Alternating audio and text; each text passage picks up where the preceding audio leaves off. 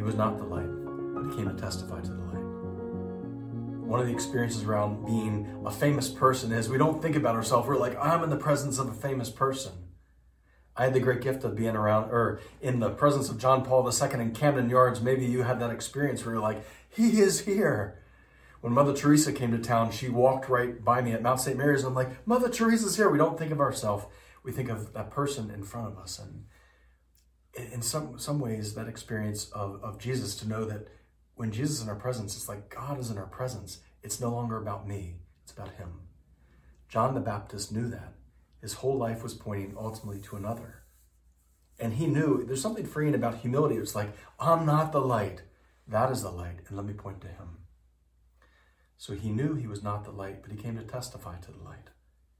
Do you remember the story of Jesus' encounter with the woman at the well?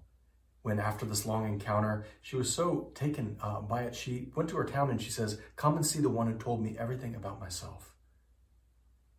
And the whole town got to know about her. And implicitly underneath that is, and loved me anyway, and loved me anyway. How many people just don't know that the light of the world reveals God's closeness, God's love, and his presence. And when you know that, it changes things. Like the woman at the well, you can't help but tell others. It's a game changer. How many people never knew they were known by God till they heard him call their name? How many people felt unloved or unworthy of love? And Jesus is like, I died for you. I died for you. How many people have experienced of being lost in life or being blind?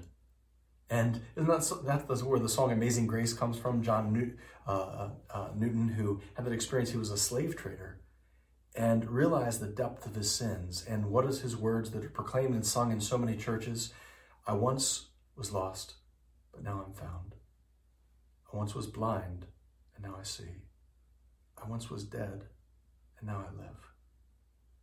If the world were to know that message about what the light of the world comes to show us, we don't have to be orphans. We don't have to be lost.